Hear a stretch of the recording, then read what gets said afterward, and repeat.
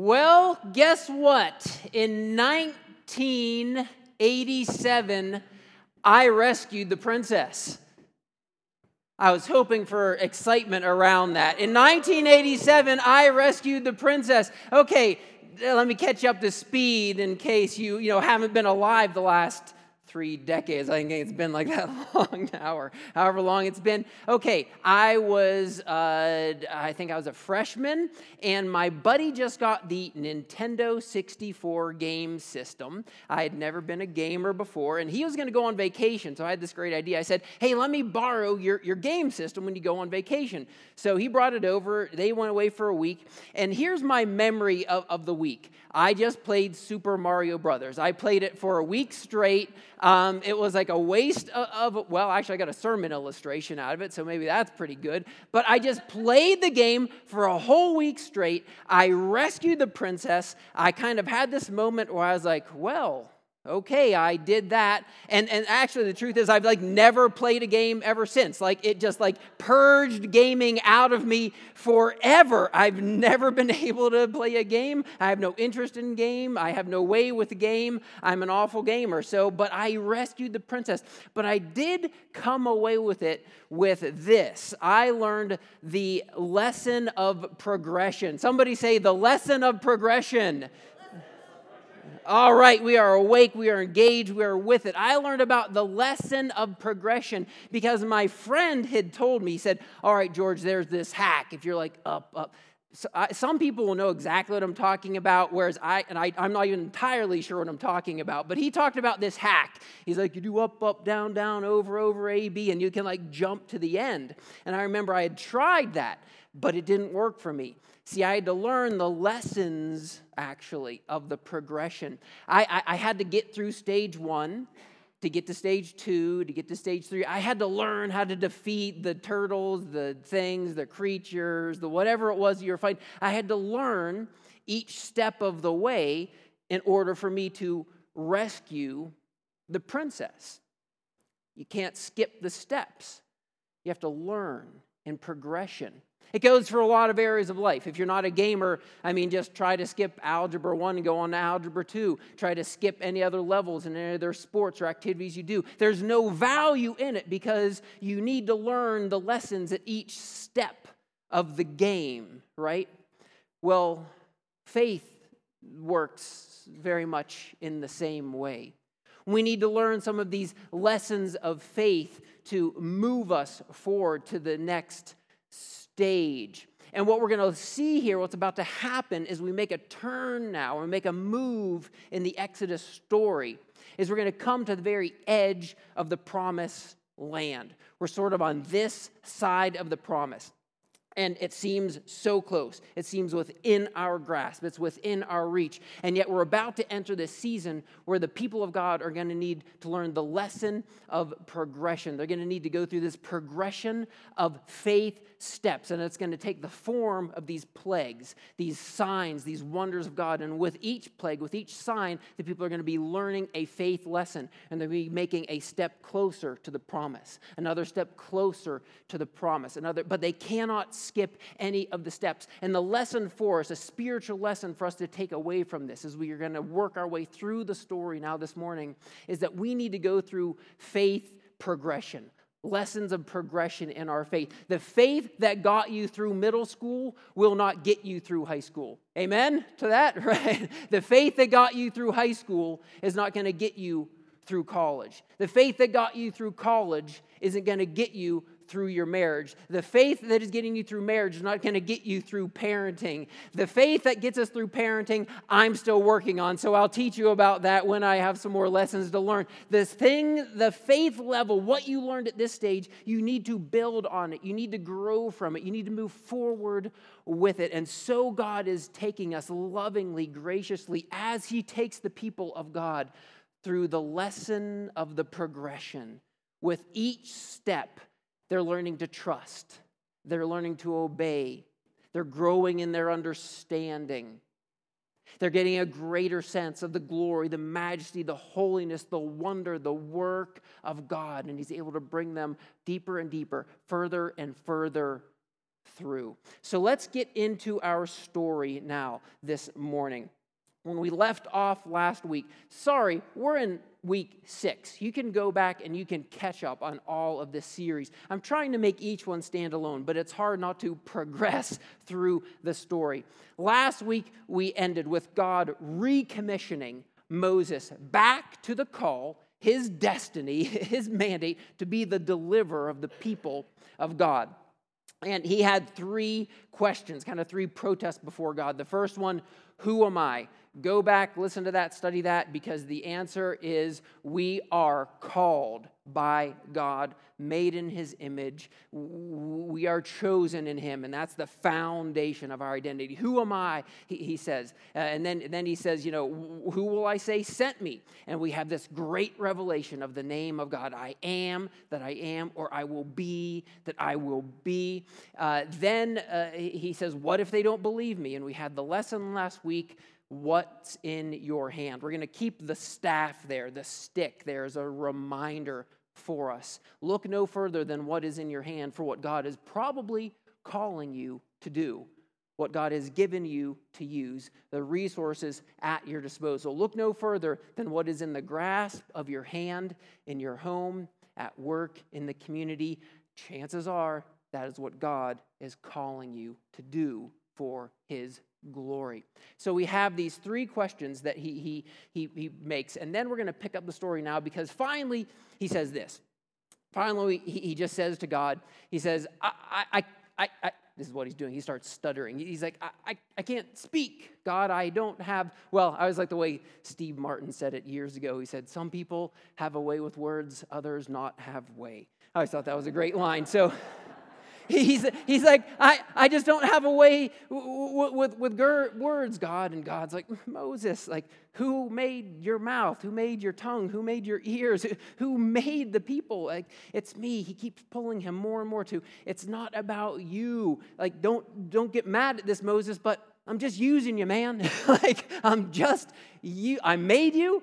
And I'm using you, but it's all about me. It's all about my worship, my glory, my might. I'm just using you. And then finally, he just comes out with it. And you got to love it when it kind of gets to the point where you just really lay it all before God. Many of us have been there. If you haven't been there, you're going to be there at some point. The facade comes down, the veneer's washed away, and you just like, God's known it all along, and Moses it's this great kind of moment, actually. It's horrible, but it's great, if that makes sense. Where he's like, I just don't want to do it, God. Just send someone else.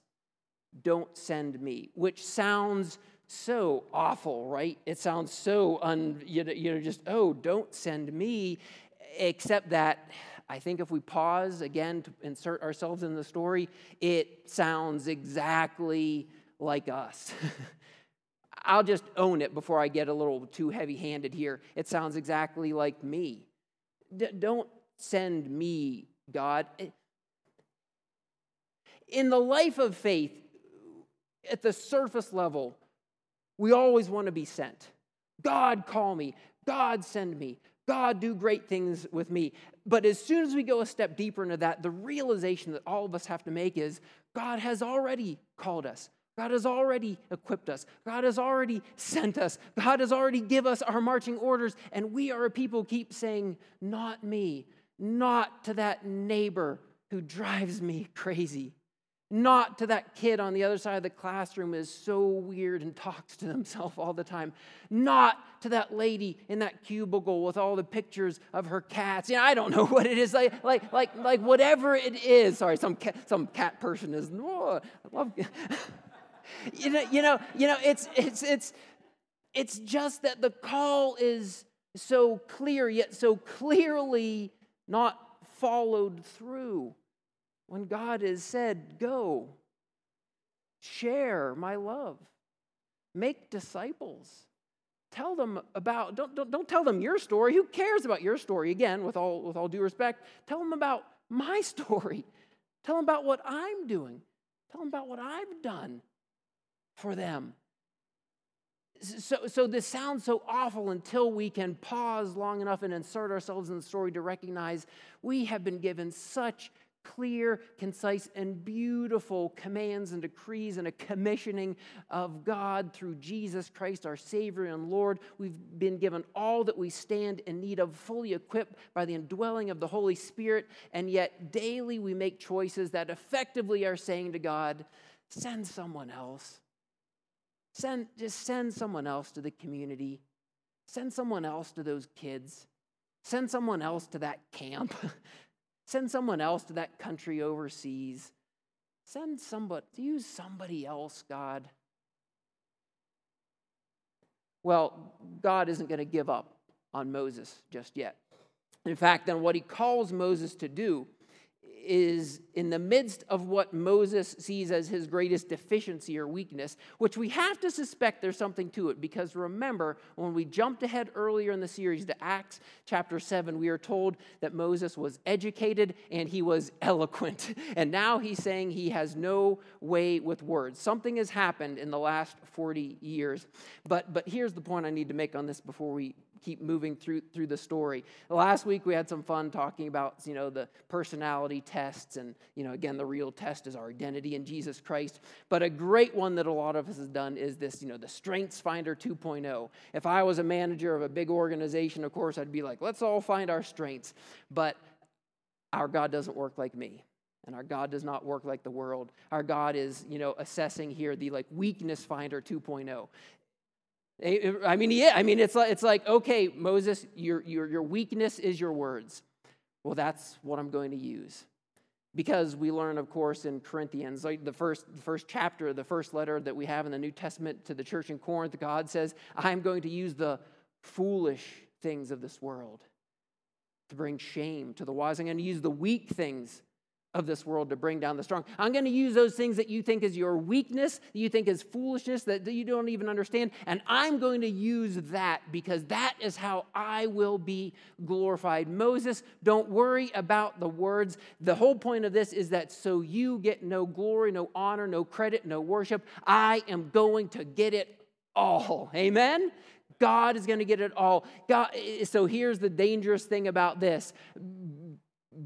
Be weary, my friends. What you have defined as your greatest weakness, God may be calling you to use that very thing in service to Him. For years in ministry, really for years in ministry, I'll put it politely. I had an aversion to street level ministry. I just said, you know what? I'm not called to that. I'm not gifted in that. I'm not a social worker, God. I'm a pastor. I was uncomfortable by it. I was very uncomfortable at the presence of people who are living in a down and out in a street level situation. I said, God, their lives are messy. Their bodies are messy. Their minds are messy. They're wrought with addiction and mental illness. I said, I do not like this ministry. I went to, and yet God seemed to keep opening doors for me. I went to my wife for sympathy. Marriage lesson 101, never go to your spouse for sympathy. It's like their spiritual calling to shut you up and slap you across the face. I'm like, Robin, surely no, God is not calling me to this. When the opportunity came for me to become one of the site directors with the Severe Weather Shelter Network. And yet lovingly she told me, and lovingly God was clearly saying to me at this stage a few years ago, you have no real reason to say no to this, George. And so I stepped out of my comfort zone. I stepped into what I thought was my weakness. And I will tell you that it has been one of the greatest blessings in my life. That this past winter was one of our most severe, actually the most severe winter since I moved here. And we sheltered nearly 60 nights, and we sheltered nearly 4,000 people consecutively then over the course of the season. And during the course of the season, one of the greatest victories we had is this year, we moved 12 people, Lord willing, into permanent housing. Thank you for understanding.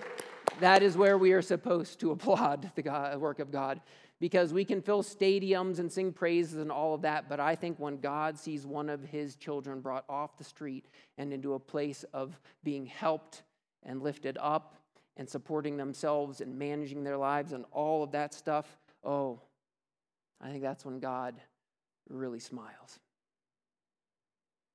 God is probably, if you've named something that is your weakness, sorry, that may be the very thing in the next season of life that God is going to say, that's where I'm going to use you. That's how I'm going to use you. And I will get all of the credit for it. Because that's how our God works. So God says to Moses, go. We enter this crazy stage in Exodus now. If you do an internet search for sermons on Exodus, the end of 4 and 5 and 6, you're going to find this sermon and nothing else, because there's some crazy stuff that goes on. Maybe we'll get into a Bible study in our small group another time. But he kind of finally acquiesces. And then he goes and he tells his father-in-law, and then he finally meets up with his brother Aaron, and then he tells Aaron what's going to happen to his brother Aaron. They have this great reunion, and then here's where we're moving towards then. He gets to back in Egypt, and then he goes before the people. He goes before the people and he says, I'm going to show you these signs. And he does the stick thing and turns into a snake and ooh, and then he does the hand thing and he sticks it in and it's leprous, and then he sticks it in and it's healed, and then he does the water thing. But here's the point of all of that. The point of it isn't the things, it's what the things point to. It's what they're directing the people to. It's how God is going to use this stuff. And it's wonderful. It says that the people, they bowed down and they worshiped God. And we might not think much of that, reading that in the Bible, except that in context, that people have not bowed down and worshiped God maybe for 400 years. Maybe as a people since their time of captivity, since the time they've been in Egypt, since the time they began to be oppressed by Pharaoh and the people around them, and the time of their discouragement and their imprisonment and their bondage. We don't know exactly, but for the first time that we have recorded for us specifically that the people bowed down now and began again to worship God. And this is what we must make much of in the book of Exodus, because the book of Exodus is, if anything, it is a book about the worship of God, because we are to be a people of worshiping our God. Listen, we work hard to try and make a wonderful worship experience for us here on Sunday mornings and throughout the week, and we hope to grow in worship. We hope you like singing the songs. We hope you love lifting up the prayers. We hope that you are inspired and moved by the messages. We hope your children are growing in faith in their classrooms. We hope that you are blessed. That's a word we throw around a lot in church, right? It's a good word. We hope that you are blessed. But more than that, we hope that God is blessed, right? We hope that God is honored, that God is glorified, that God receives worship, because the measure and the mark of worship isn't what we get out of it.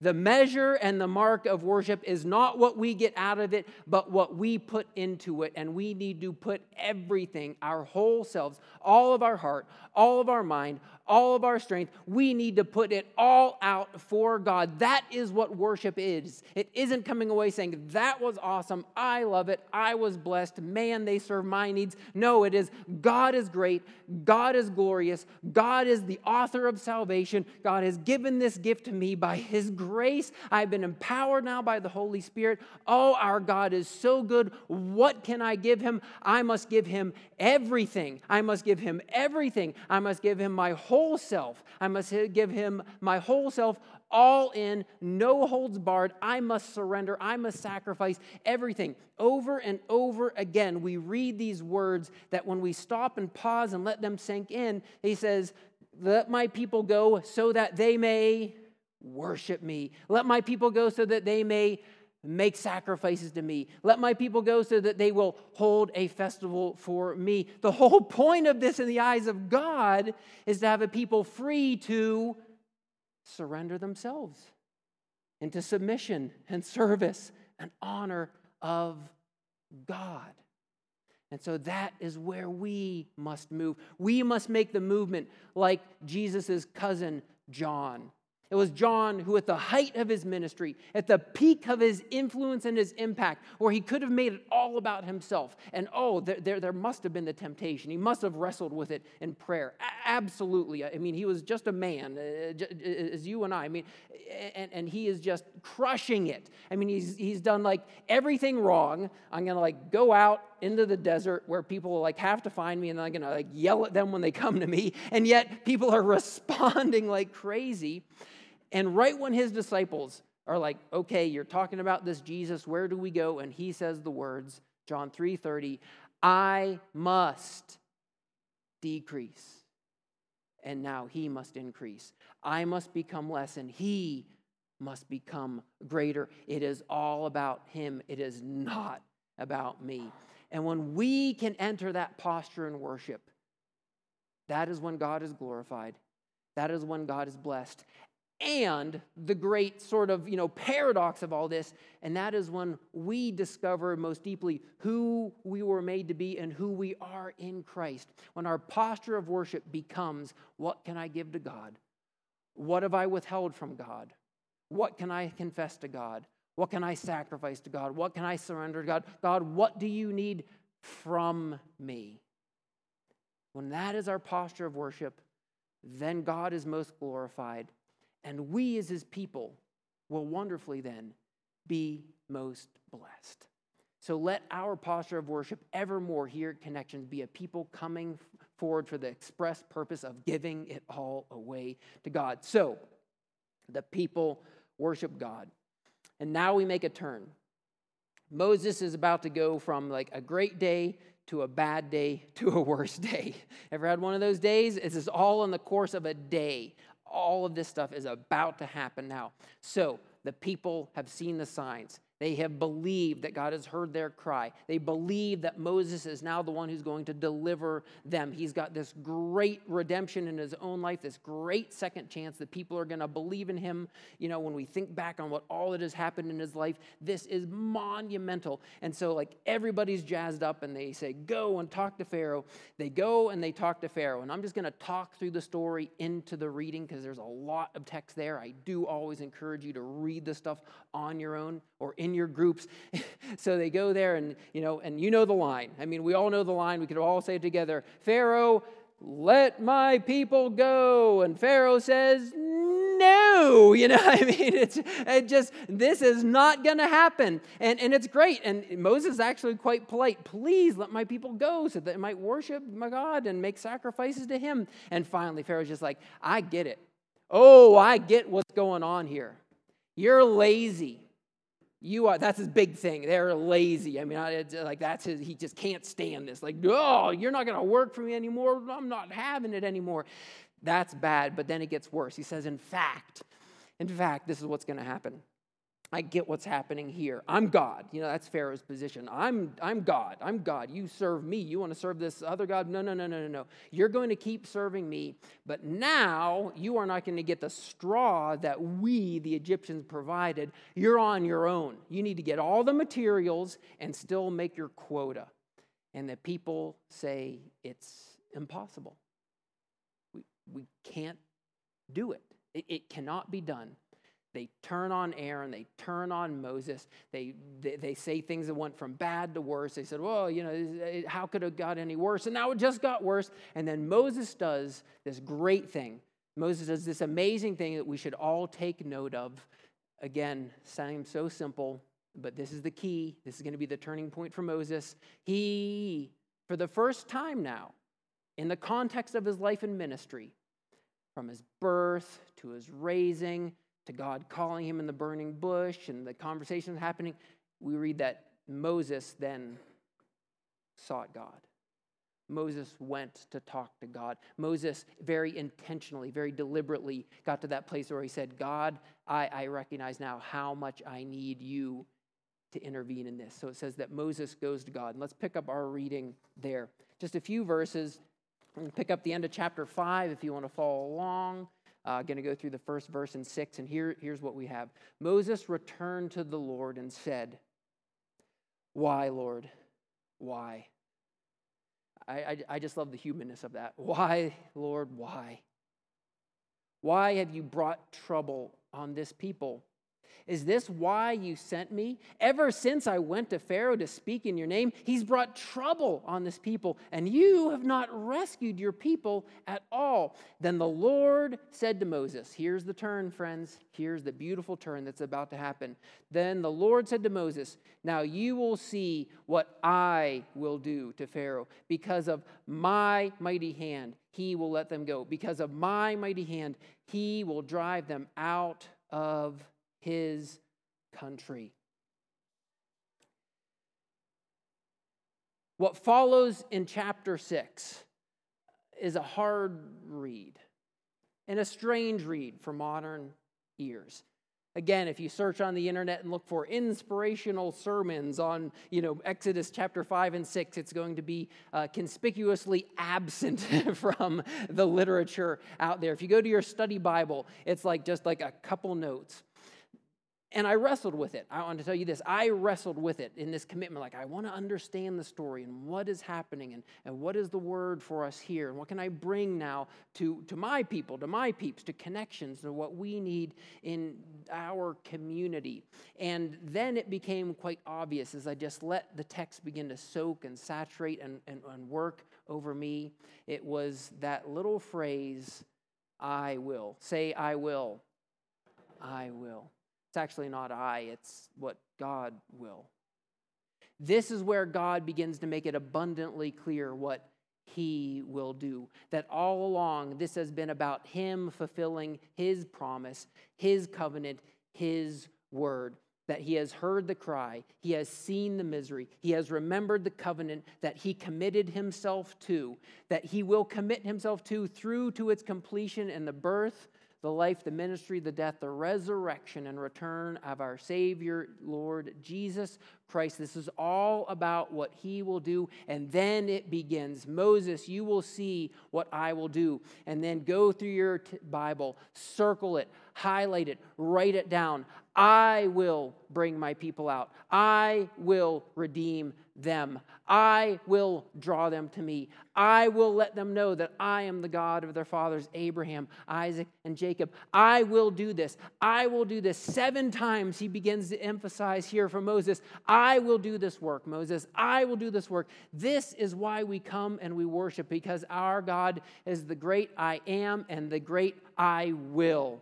He is the great, I thought it was a good preacher moment. Come on, let me just say that one again. He is the great I am, and he is the great I will. He is the great I am, and I will be. He is the great I am. I am the God of your fathers, and I am your God when you call upon me. When you know me through my Son, Jesus Christ, and through Holy Spirit and dwelling in you, I am your God now and evermore, and I will be faithful to my promises.